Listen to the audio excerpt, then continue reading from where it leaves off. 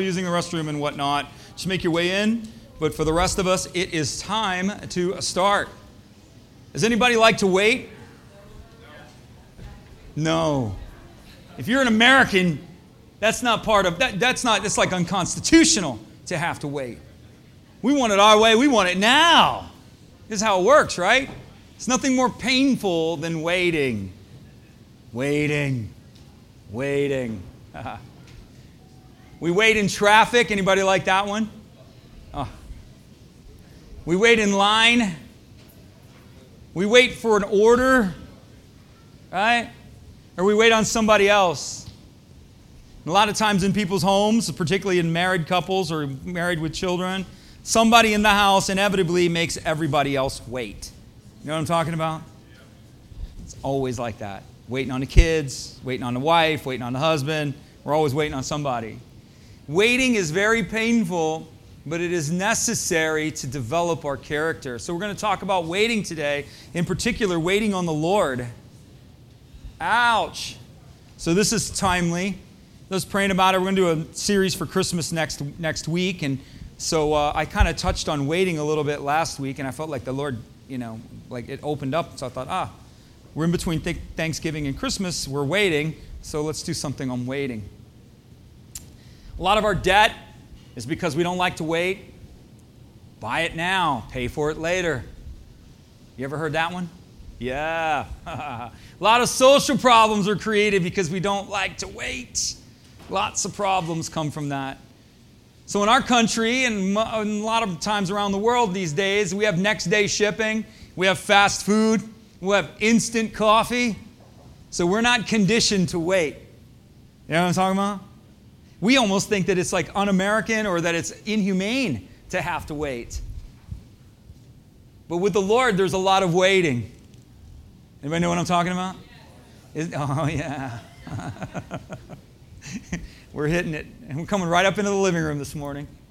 So with the Lord, there's a lot of waiting. We can rush a lot of things, but we can't rush Jesus.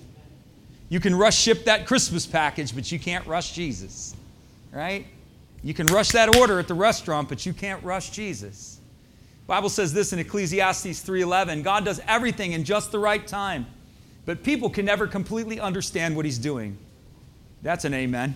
The Lord does it all in His time, and we sometimes don't understand what it is that we're doing. There's a high value that God places upon waiting. Those that wait upon the Lord should renew their strength. A lot of times we don't have renewal of strength because we don't understand or get the concept of waiting. What happens as humans is when we're waiting is we wonder. So your faith is supposed to be relational. So let's just get that straight. We don't have a religion, we have a relationship. In fact, let's say that. Following Jesus is not a religion. It's a relationship. And in a relationship, there's dialogue. There's dialogue. So your relationship with Jesus, there should be a dialogue. If you're not dialoguing with the Lord, you're probably following just ordinances or you're following something that's not alive. It's a living, breathing relationship. And so in our living, breathing relationship, because we're human and we're quite limited, we wonder when we're waiting, why, Lord? Why am I waiting? Why, Lord, why? We worry. Lord says, I'm going to take care of it. I'm going to do it. How, Lord? How are you going to do it? Anybody here? Or we whine. When, Lord? When are you going to do it? While we wonder and while we worry and while we whine, we cannot wander. That's what's important. You can worry in the process. You can wonder in the process. You can whine in the process. Okay? It's not really going to help. But it's not going to hurt you anywhere near what it would be like when you wander from what God has told you to do, or when you wander from the things of God. That's what happens. In our waiting periods, oftentimes we wander, and we end up doing things our own way. Next slide. So the question at the top of the screen is, are you believing God for anything? This is first and foremost to Christians. Because the vast majority, and I would say upwards of 80% of believers are people who call Jesus Lord, believe God for nothing. They're not asking God for a thing. And what do you think you're going to get if you ask Him for nothing? That's right, you're going to get nothing. So the question is if you're waiting on the Lord, what are you waiting for? Have you asked Him for something? Are you believing Him for something? You should be. You should be. And everybody say this, go big. Go big. What are you believing Him for? Go big. Back up. There's even portions of the Scripture where if you don't know what you're believing Him for, ask Him, Lord, what is it that I'm actually believing You for? What do You want me to believe You for? He'll tell you what He wants faith on. He'll tell you what He wants you to believe Him for. If you'll take the time, He'll tell you. It's what He does. He'll show you what it is that He wants. Because you're like, I don't even know what to believe God for. Okay, Lord, what is it that You want me to believe You for? What is it that You want me to do? He'll tell you. Have you asked Him, Christian? Have you asked Him? We have not, because we ask not. Or we ask amiss. We're asking outside of His economy or outside of His will. So that's the next question. Do you have an aligning verse? How do I know I'm in His will with what I'm asking for? Do you have a verse on that? I used to hear the Lord all the time when I first got married. I was, man, the Lord told me this, the Lord told me that, this is what I'm going to do, da, da, da. And she'd go, my wife would go, do you got a verse? All the time. She'd look at me and say, that's great, Kevin. The Lord told you that? You got a verse? And so I learned to get verses. I'm like, okay, Lord, you're telling me this. Do you got a verse? Boom, He'd drop a verse on me. He'll give you a verse.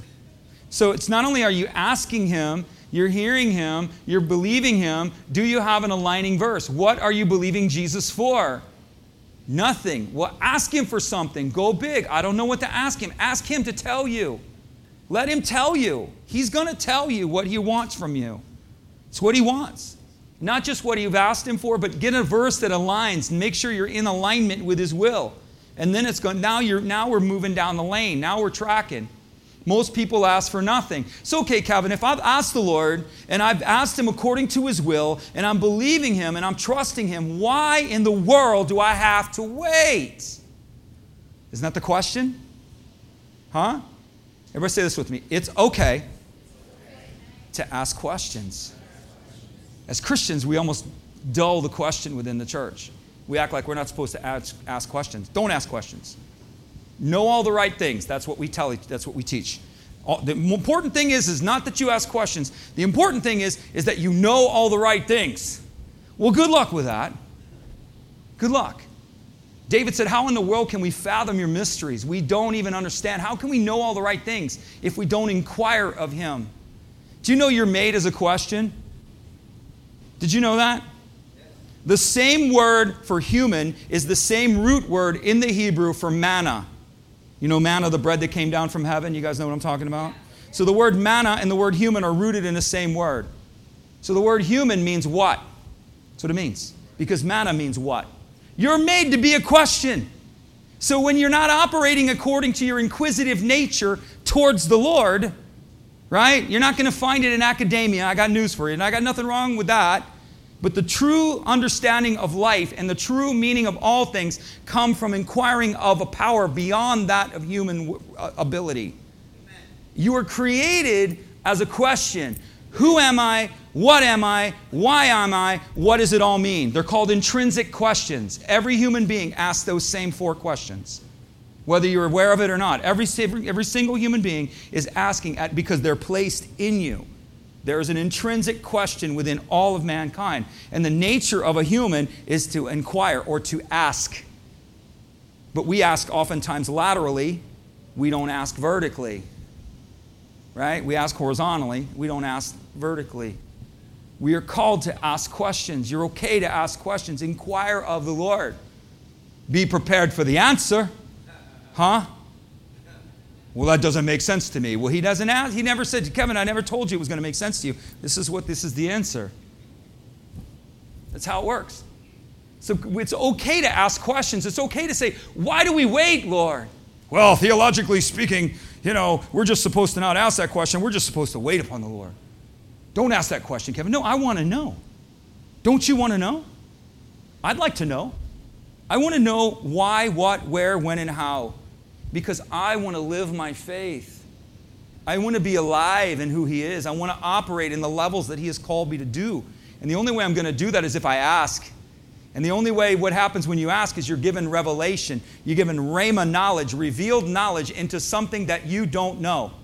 Call upon me and I will answer you and do what? Give you rhema knowledge. Show you great and mighty things that you don't know.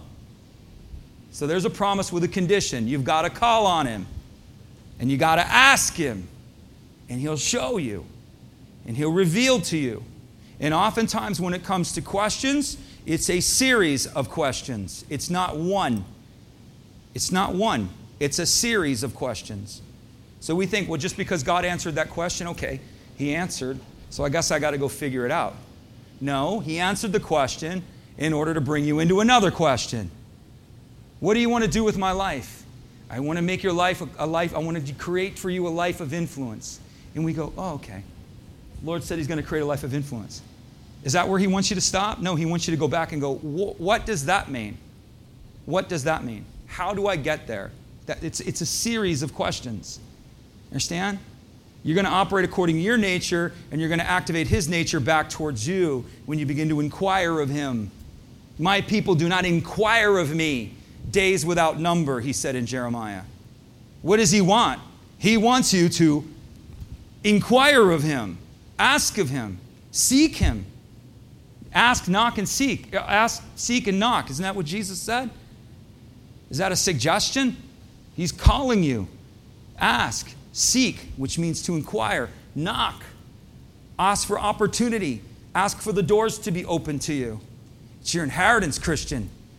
Unbelievers don't get this. I hope you know that. Only the Christian gets this. Non-Christians don't have the ability to ask him or seek or knock. We say, well, what do they get? They get to know that they're lost and they need Jesus. They get what's called sustaining grace. You get abounding grace. God sends the rain upon the just and the unjust, upon the righteous and the wicked. He gives sustaining grace to all humanity. He'll sustain the mankind. But the bread belongs to the children. The abundance, the table of the Father belongs to the sons and daughters. You've got to know this. And you've got to know that's who you are. You're not an outsider, you're an insider. And you need to get past your self-pity. And you need to get past the woe is me.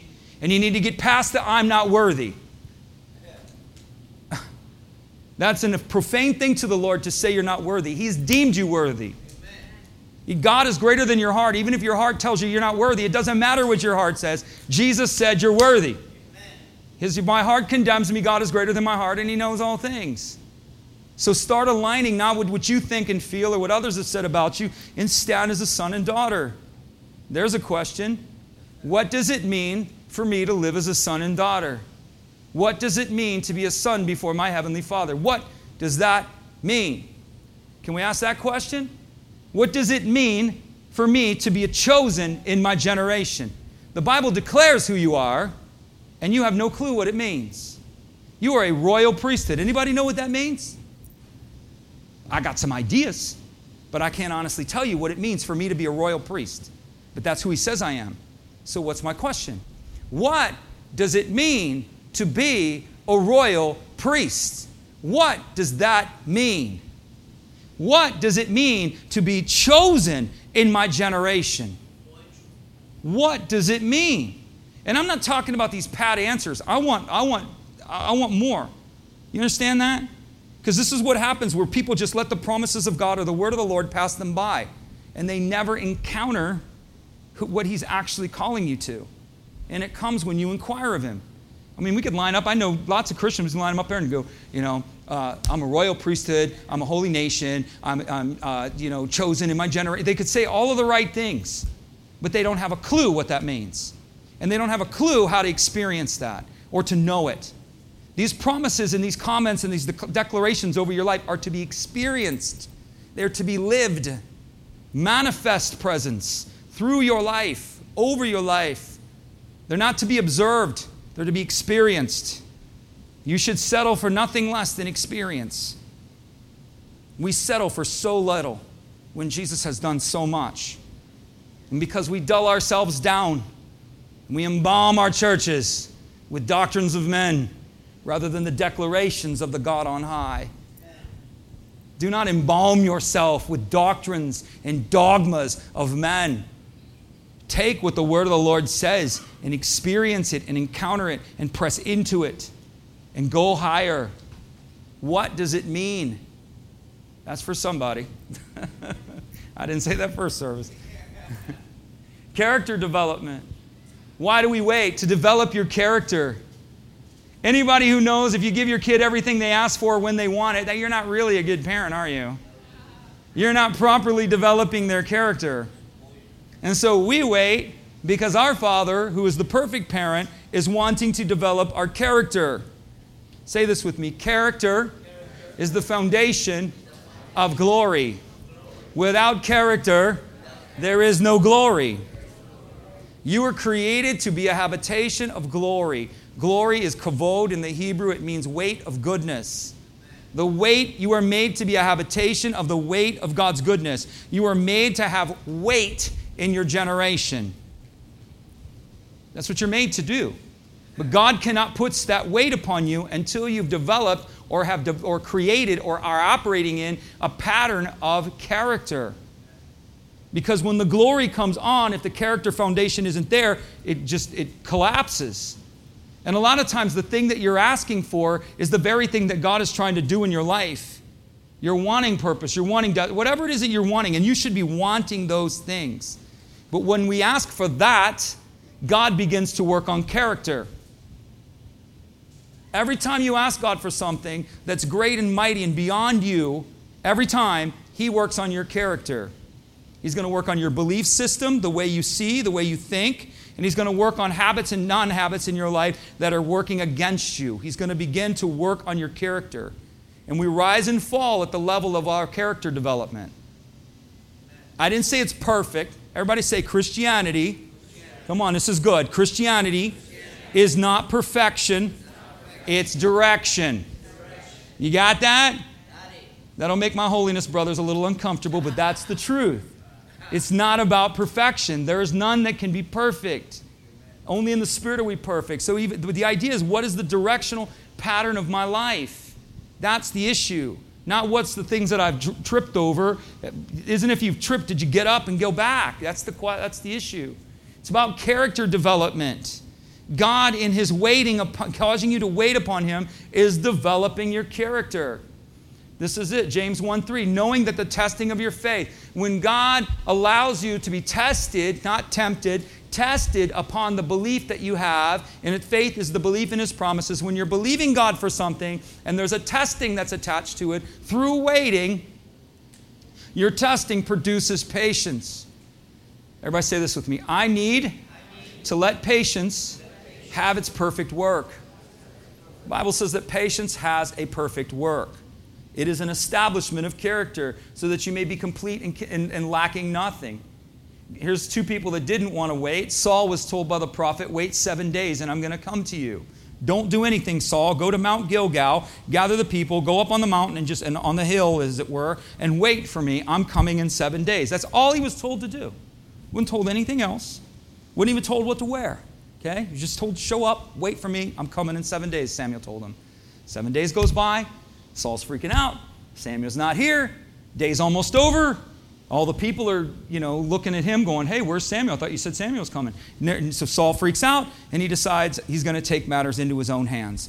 And he starts doing things that he was not supposed to do. And Samuel came and showed up. And this was a habit for Saul. Saul did this over and over and over again. And he lost his leadership position. Because the Lord told him, what he's essentially telling him is, he said, Samuel told Saul, if the Lord cannot get you to hold the course, how can He make anything more of you? And he did it repeatedly, because Saul's interest was in himself and not the Lord. Even after Samuel corrected him, he said, well, all right, so I guess I'm not going to be leading under heaven's eyes anymore. He still was leader, but heaven had moved off of him. And he said, but at least walk with me among the people that I may be honored. He wasn't interested in the Lord's honor. He's interested in his own. And so he was simply told to wait. Some of you have been told to wait. Just wait. And you don't have a word beyond wait. How do you know this? Because I know exactly what you mean when you feel that way. I have areas in my life right now. I'm like, Lord, you said. He's like, I know I said, wait. When, Lord? Wait. I don't have anything beyond wait. That's it. That's it. Wait. To make matters worse, I had two prophetic words. The two guys that told me I'm a builder, they're like, oh, wow, you're a builder. Both these guys, same word. One guy goes, it's like your feet are being held in wet cement and you can't move. And then another guy goes, it's like your feet are being held in terracotta, like clay. And I knew exactly what they were talking about because there's things that I want to do and the Lord is saying, wait. And so he's like, so I'm like, but I want to do that, Lord. And he's making me wait. He makes you wait. Why does he make you wait? He's building up character. We're going to get into that. Sarah didn't want to wait. God told her husband, you're going to have a baby. This baby's going to be going to create a generation of people that are going to be like the stars of the heavens and are going to bring glory to the Lord in their generation, throughout generations. Didn't happen right away, so Sarah said, maybe Jesus needs a little help. And so she goes to her husband. She goes, honey, I'm having a hard time having a baby. Our young maid here, who's, takes care of things for us, she looks pretty healthy. So why don't you and her hook up and let her have a baby on our behalf? That's what she did. It's interesting. Samuel didn't say no. He didn't go, oh, no, wait a minute, girl. I'm with you all the way. He's like, really? Is this cool with you? Okay, I'm down. It's in your Bible, man. So anyway, Sarah took matters into her own hands unrighteously, and she ended up creating a child called Ishmael. Ishmael is the descendants of Ishmael are modern-day Arabs. And God, when she had Ishmael, she said the prophetic word over him, he's going to be wild. He's going to be against his brothers all of his days of his life. It's in your Bible. Modern-day Arabians are descendants of Ishmael. They know it. They actually claim Abraham as their father. Ishmael was their ancestor.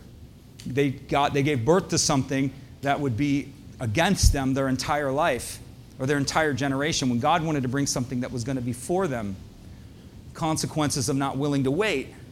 Caleb waited and he got the mountain. Joseph waited and he got the position. Simeon waited and he saw the Messiah. Anna waited and she saw the Messiah. In the book of Luke, Simeon and Anna, a prophetess before the Lord who spent all of her days before the Lord, ministering before the Lord. And the Lord says, because you love me so much, I'm going to show you my salvation. And she got to see Jesus. Simeon was a faithful priest before the Lord. He was so faithful before the Lord said, I'm going to show you my salvation before you die. And both of them sing in the book of Luke. They take the baby and start singing. Come on. Character development. He's building you up to carry glory. Do you believe that? Do you believe God is that good to you that He would love you that much? Amen. Because that's what He's doing. Next slide. It's character development. Second reason is everybody say it with me. There's a time and there's a season. You may be ready, but the people, the places, and things aren't ready. Anybody know what I'm talking about? You may be like, I don't know what else there could be. But the people, the places, and the things that God has for you have yet to be prepared. Israel couldn't inherit the promised land because God had to do a work in the promised land before they went in there. That's what He told them. A variety of reasons. The land had to grow in strength. The trees had to be grown. And there were some certain things among the people in that land that had to happen in order for God to bring them in. He had to use people. He had to develop the people, places, and things in order to bring the promise about. There's a time and a season for every activity under heaven, a time to plant, a time to harvest, a time to scatter, and a time to gather, Ecclesiastes 3. Sometimes you're waiting, people, because the people, places, and things that are necessary for what it is that you're called to do are not ready yet. Has nothing to do with you. You may be ready. You may be ready. But you need to be aware that God is doing something. He's actively working behind the scenes. Amen. Book of Esther teaches us one thing. The name of the Lord is not mentioned in there. There's a whole scenario and whole things that are going on where the Lord is working behind the scenes in the book of Esther. What are the themes of the book of Esther? Is that God is working behind the scenes. God is working in unseen ways to fulfill the purposes that He has. There's unseen circumstances. You're a son and daughter of the living God and you have an inheritance. Amen. You have an inheritance. You say, I don't know about that. Start spending it and you're going to realize what you have. Start pressing into it and you're going to realize what it is that you have. Start calling on Him in relationship to who you are. Start calling on Him in relationship to what is yours. And you'll see. Stand and see. You'll see. Unbelievers don't get this. Christians get this. The Christian needs to understand their high purpose above all people. We are elevated in order that we would serve. We are to be blessed in order that we would be a blessing. That's the point. But we cannot be blessed until we actually understand that the blessing is ours. The inheritance is ours. Until we get it, then we can use it to do the things that God wants for us. But so long as the Christian believes they're common, there will be nothing uncommon that ever happens in their life. Ever. You must know and believe that you are uncommon. Uncommon. Uncommon. You cannot be defeated. Only if you quit will you be defeated. He makes that promise not to the world. He makes it to those of his house. The bread is yours. He doesn't make that promise to the world, but he makes that promise to his sons and daughters. The Holy Spirit is given to the believer. Jesus said the world cannot receive him. Do you know what is yours, Christian? Have you? Here's the question again. No, I really don't. That's okay. What are we going to do about that? We're going to what? And we're going to ask, Lord, what is mine? What is mine? I believe there's an inheritance. I believe you have great and mighty things. I believe it, but what is mine? How do I activate this? How do I step into this? This is what we have to ask, and this is what we must pursue. It's not enough to know. We must experience. We must experience these things. There are unseen circumstances. Our blessing is in the heavenly realm. So the Bible tells us. But there's also something else in the heavenly realm. We do not struggle against human beings, but against evil powers and spiritual forces. Where? In the heavenly realm. The rulers and authorities are powers of darkness, Ephesians 6 says. There are fallen beings, demonic entities that hold positions of authority in the spiritual realm. Their power is broken, yet they exist. You understand that? It's kind of like a little guerrilla warfare going on here. Their power, they don't have authority or a power to operate, yet they exist. Their role is in resisting the promises coming to you. Why? Why? Well, first of all, they don't want you to have them, because if you start having and inheriting your promises, you start becoming who you are, and you're his worst nightmare. When the Christian starts walking in identity, the world changes. All of the earth cries out for the rising up of the sons and daughters of God. The world is not crying out for the return of Jesus. The earth cries out for the sons and daughters of God to know who they are. That's what this earth is crying out for. Well, all the creation's groaning for Jesus to come back. That is not what your Bible says. Jesus is coming back. Let's be perfectly clear about that. But what God wants in the meantime is for his sons and daughters to know who they are and to rise up. And the enemy resists that because the sons and daughters knowing who they are will transform the world around them. True or false? Promise or poem? Promise. Guaranteed. And so the enemy resists you. The second reason he resists you is because he wants to mock God. And in the process, you pray, you're believing God, you're asking him for something. It's not coming, and what's he doing? God doesn't love you. Come on, man, you've asked. You asked 21 seconds ago, and the prayer didn't get answered. He doesn't care about you. You're not worthy. Lord is not interested in you. He's off doing other things. That's what he does. He mocks God to you. He's trying to affect your intimacy with the Father. And you need to be aware of that. You say, how do you know that? Daniel 10. Daniel's having a vision. Has an angelic vision. This is one of many passages we could kind of go to. Daniel says, so the angel appears to Daniel. So an angelic being appears to Daniel in a vision. What are the first words out of his mouth? Daniel, you are very precious to God. First words out of his mouth. Say this with me. I am by Jesus' blood, very precious to my heavenly Father. He will give nations for my ransom. Why did he tell him he's precious? Probably because Daniel wasn't feeling very precious. He had been waiting 21 days for an answer of prayer. He was fasting and praying for 21 days. That's the Daniel fast, in case you're wondering. That's where it comes from. This Daniel 10, 9 and 10. He was fasting and praying for 21 days for the Lord to answer, and the Lord answers him in 21 days. And so Daniel probably wasn't feeling too special. And so that's the first thing out of the angel's mouth. You're precious to the Lord. Don't let the enemy lie to you. And he tells him this. Listen. Tells him two things right off the bat. Okay, you're precious to the Lord, that's the first thing, but then he tells them two other things. He says, I want you to listen to what I'm saying, and I want you to stand up. You're believing God for things. My question to you, you should, but are you listening? In the process of believing him, are you listening to what he's saying to you? And then the second question, are you standing up? To stand up is to take your rightful place. Take your rightful place, son and daughter. Take your rightful place. Take your rightful place. I dare you. I dare you. You want to see the activation of the kingdom power? Begin to do these things consistently and you will see it. You will see it. It doesn't happen passively. It's not the Reader's Digest check. Knock, knock, here you go, check, cash it. Oh, wow, wonderful. Stand who you are. He tells them, stand up. And he says, when you prayed, since the day you first began to pray, understanding and humble yourself before your God, your request was heard. From the minute you prayed, Daniel, the Father heard you. But 21 days, the spirit of the prince of the power of Persia, a principality over this nation, resisted me so that I couldn't get the word to you. So I had to go back and get Michael. That's what he's saying. I had to go up and get a bigger, badder angel than me. And that's what Michael does. That's all he does. Michael's the first MMA fighter. Okay? That's what he does. Angels have one job, and whatever their job is. Gabriel's a messenger. Michael's a warrior. He's a fighter. Michael's like, there's a fight? Where at? Where at? 20 against 1? Come on, you guys could do better than that. I mean, that's Michael.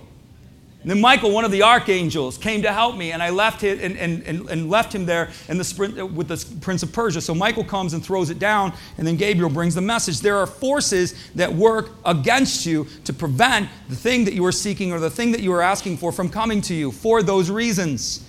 Suppress your destiny and break intimacy with your Father. That's what he's doing. To suppress who you are and make you feel worthless and make you feel ashamed and make you feel unwanted. And here's what the devil will do, right? You're asking God for something, and then the devil will put like 10 other people around you who got all their prayers answered. And you're standing there like, I haven't had any of my prayers answered. I must not be loved or worthy of God. That is completely wrong.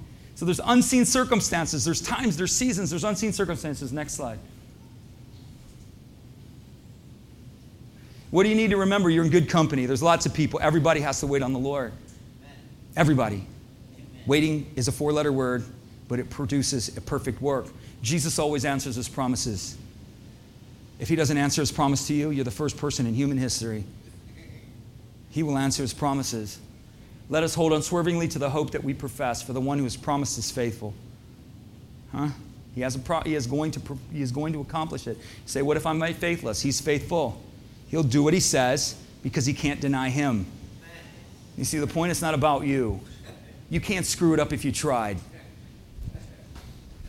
Believe the Lord, stand and believe God. He's going to bring it to pass.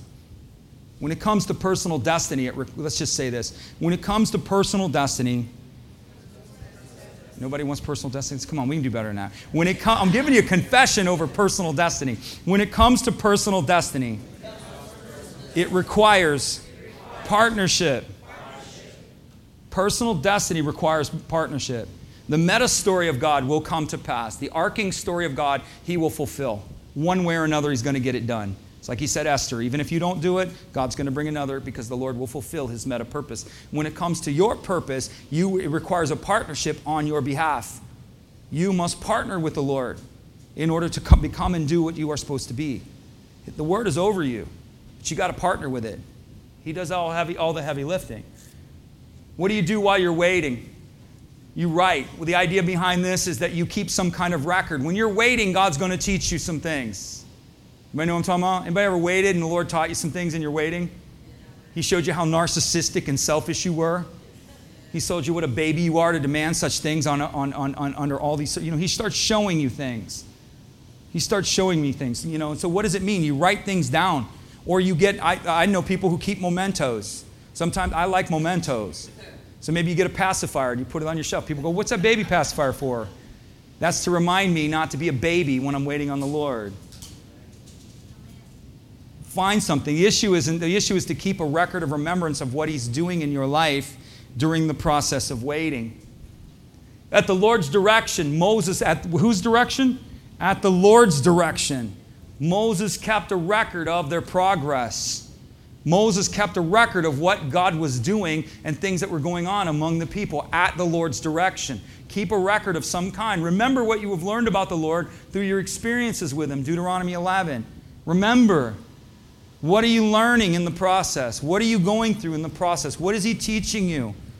That's what's going on. God isn't making you wait simply to frustrate you. I got news for you. That's not what He's doing. He's teaching you something. Next slide. He's developing you. Act. What does that mean? Do everything you can do. So while I'm waiting on the Lord, what is it that I should do? Do everything you can do. So people go, I'm waiting on Jesus. Well, maybe there's some parts where Jesus is waiting on you. Just a thought, right? He might be waiting for you. The Bible says this, having done everything, stand. We fully wait upon the Lord when we've done everything that is required. Do everything that you can do, everything that depends upon you, do it, and then wait. There's lots of things you can do in the process. Get prepared for it and wait. Have you prepared yourself for what is coming? This is really good. People go, I'm believing God for $1 million. What are you going to do with it when you get it? Well, I don't know, but I'm believing God for $1 million. $1 million ain't coming. I can tell you that right now. Are you preparing yourself for what is coming? When a woman gets pregnant, right, she receives a promise, a biological promise of a child. That child's not here yet, but she has a promise of a child. She's called an expectant mother, right? She's expecting. So what does she do while she's expecting? She buys maternity clothes, stocks up on diapers, plans a baby shower, contacts her friends, makes a room, puts a crib in the room, gets everything ready because she's preparing for what is coming. Are you preparing for what is coming? I'm believing God for a better job. Well, are you faithful in the job that you have right now? Do you show up on time? Do you do your job? Do you work as unto the Lord? Do you go the extra mile? No? Okay. Heaven's promotion is what we seek, people. Not man's position, not man's promotion. God puts you in tormenting work environments to teach you ethics. He puts you in tormenting work environments. And believe me, I've had a few in my life. Right? I had a boss who was an alcoholic. That was fun to work for. Yeah. Right. Yeah, that was not fun. I don't even want to. I'm having traumatic memories of that right now. But anyway, He puts you in these work environments to teach you how to deal with difficult people, to teach you how to control yourself, and to teach you to be faithful even when things don't go your way. Heaven sees. And if you don't feel like heaven sees, then call upon the Lord and say, look at what I'm doing. Look upon this, Lord. I believe promotion is from you. Amen. I did it. You guys hear me tell stories of when things that I saw the Lord do as a very young believer. I'd work for a company for a long time. They'd hire people with more money than me. And I'd go, what is this? This guy just walked in the door and you're paying him more than I've been here like, 4 years? What's the deal? And then I would back up. And I would take my complaints north. Complaints go up. And I would say, Lord, you see my faithfulness. You see that I've worked before you. You see the honor that I place upon this place. I don't work, and I was trying to develop my character in these right ways, and God gave me promotion. Within a very short amount of time, I was given promotions far and ways beyond what these of influence and other things beyond where I was at that time. Because I didn't complain. I worked unto the Lord, and I looked to the one that would reward me. I didn't look to my foreman. I didn't look to the owner of the company. I didn't look to all the people around me and say, you need to reward me. But I said, heaven, you need to reward me. My reward comes from the Lord. And when you're rewarded from heaven, you know what the good news is? Nobody takes it from you. He gives you the promotion and the upgrade, and He doesn't take it from you. And what He promotes you with and what He upgrades you with is far surpassing. Yeah, there might be money attached to it, but there's other things that are involved there too. We need to look to the one who will do it. But the first thing we got to do is get it right. Get it right. We need to work our jobs as unto the Lord. We need to be grateful for what it is that we have. I didn't say content. Contentment means I'm satisfied, but I want more. That's okay. Be satisfied, but want more. Be expecting what is coming for you. Prepare yourself. You want greater things. Prepare yourself. I want to lead people. I want to minister to people. I want to talk to people about Jesus. I feel like I'm called to ministry. Have you gone to Bible school? Are you reading your Bible? Are you praying? Are you involved in a church? Are you giving? Are you witnessing to people about Jesus? I got news for you. If you think you're going to go into full-time ministry and you're not doing those things, you're dreaming. You're dreaming. You are nowhere near prepared for that, what's coming. You're not. Entrepreneurial businessmen, you got the same idea. Are you structuring your life? You see yourself in another place. What does it look like? Where does God want to take me? What is necessary for me to go there? What is necessary? What changes in my thinking? What changes in my life needs to happen in order for that to happen? Marriage, we can go there. Relationships, we can go there. Are you preparing? Are you doing everything you can do? Are you ready for what's coming? Imitate those who've gone before you, which means keep on keeping on. Say that with me. Keep on. Keeping on. We're going to wrap it up right here. We're going to roll through these next 2 slides. We do not want you to become lazy. Ooh, what? We do not want you to become lazy, but to imitate those who through what? Faith and patience inherit the promises. We inherit what is promised through faith and patience. Follow those who have gone before you and imitate good habits. Keep on putting into practice what you've learned. Do what you've been taught to do from me and in what you've heard and saw me doing. Keep on praying and having thanks. Prayer with thanksgiving. Continually pray and have thanks. There's 2 different dimensions of thanksgiving. There's the gratitude of thanksgiving once you've received it. Thank you. And then there's the thanksgiving of faith. You're thanking God in advance for what He's going to do. I thank you, Lord, that you're going to work this thing out for your good. I don't know how you're going to do it, but I know you're going to do it, and for that I give you thanks. I thank you, Lord, that my history is not my destiny. I thank you, Lord, that where I am is not where you've called me to be. You begin to thank God by faith. By faith. So there's the faith of the thanksgiving of gratitude, and there's the thanksgiving of faith. Keep on. Keep on asking. Keep on, and you will be given. Keep on knocking, looking, and you will find. Keep on knocking, and the door will be opened. Keep on keeping on. Next slide. Keep on serving. Never be lazy in your work, but serve the Lord enthusiastically. Say, what does serving have to do with waiting? When you order food, who's the dude, the woman, or the man that comes up to you with a pad of paper? They're called a what? Waiter. Aha! Smart people in the room. Why are they called a waiter? You're waiting, right? You're the one waiting on the food, but they're called a waiter because the idea of waiting is associated with servitude. You're serving and waiting. Ladies in waiting. We've heard that. You ever heard that before? What are those ladies waiting on? They're waiting on the person that they're connected to, the royalty or whomever they are connected to. A lady in waiting serves the one they're waiting on. We're waiting on the Lord. We serve Him while we're waiting. Make your life significant.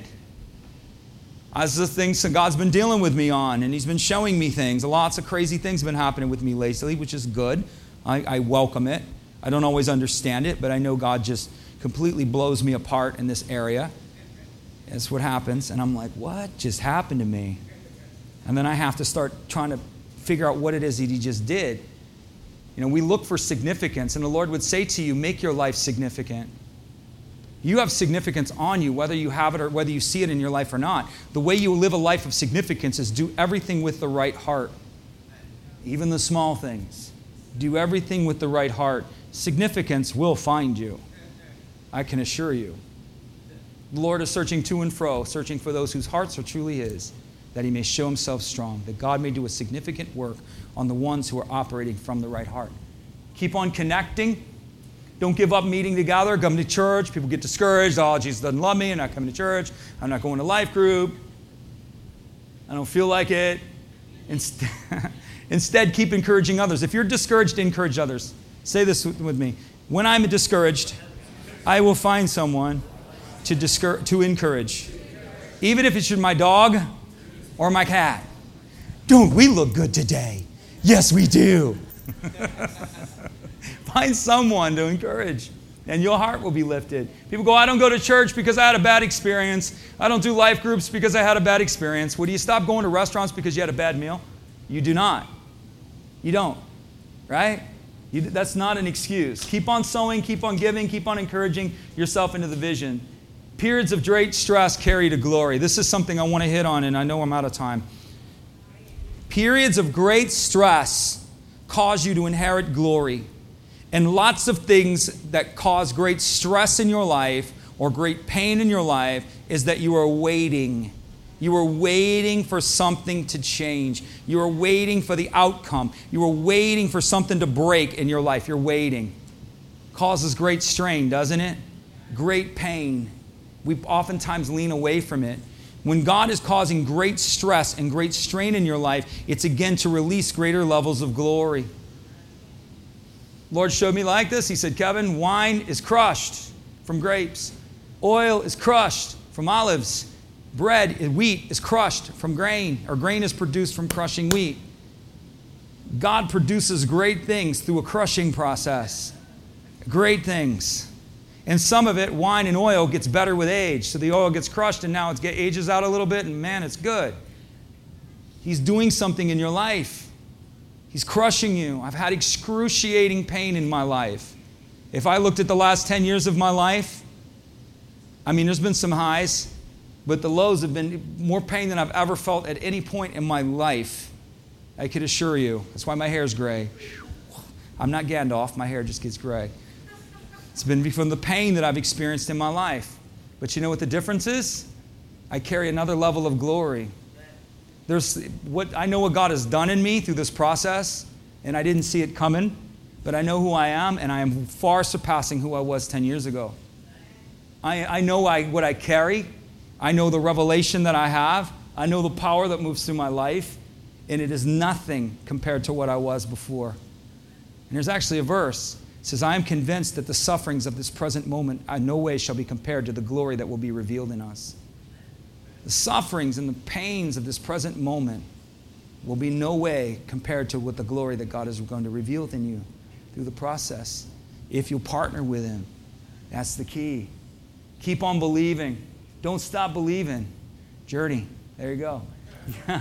You must keep on believing. You must keep on believing the things that you are taught. You know they're true. 2 Timothy 3:14. Last slide.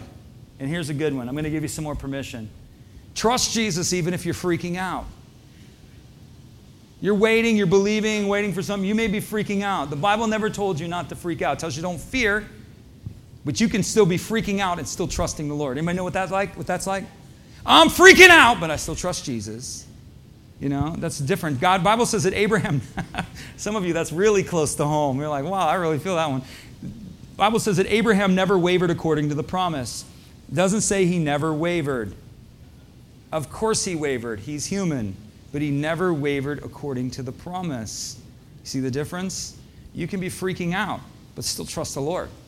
Everything can be like, whoa, whoa, whoa. But you still can trust Jesus in it because He's going to work for you. Let's just end it with this. We'll quote this together. Even when I'm afraid, even when I don't know, and I feel like the world is falling down around me, even when it seems like I'm going nowhere. I just had a vision of a pinball machine. You know, you feel like you're going backwards. Actually, God's drawing you back to let you go. So anyway, I will trust the Lord in spite of my feelings, in spite of my words, in spite of everything around me, including the words of others, and including the words of my circumstances. I will trust the Lord. You believe that? Yeah? It's true. I'm giving you truth here this morning. Come on. We can clap. So let me bless you. We'll just end it with a blessing. We'll end it with a blessing. Well, let me do this. Let's ask Jesus into our hearts. If there's anybody here who's never asked Jesus into their heart, we're going to pray together as a group, and we just want you to pray along with us and just enter into this prayer with us and just open your heart and just receive Him into your life. Not in your mind, but in your heart. Believe in your heart and confess with your mouth, and you'll be saved. And so if that's you, just partner with us. We're all going to pray together. Let's just pray this out. Say, Dear Jesus, I believe that You are the Savior, and I need a Savior. I may not understand it, but I choose to believe it. And so I open my heart to You, Jesus, and I ask You to come inside. I ask You to forgive me. I ask You to heal me. I ask You to restore me, and I ask You to repurpose my life. All that I am, I give to you in all that you are. I receive as mine. From this day forward, I choose to follow you. In Jesus' name. Amen. Let me bless you one more time. We'll dismiss. May the Lord bless you. May the Lord keep you. May the Lord cause His face to shine down upon you, and may He be gracious to you and give you peace. And may you forever live in His favor. In Jesus' name, amen. God loves you. We love you. Have a wonderful week. Don't forget, pray about Touching Miami with Love.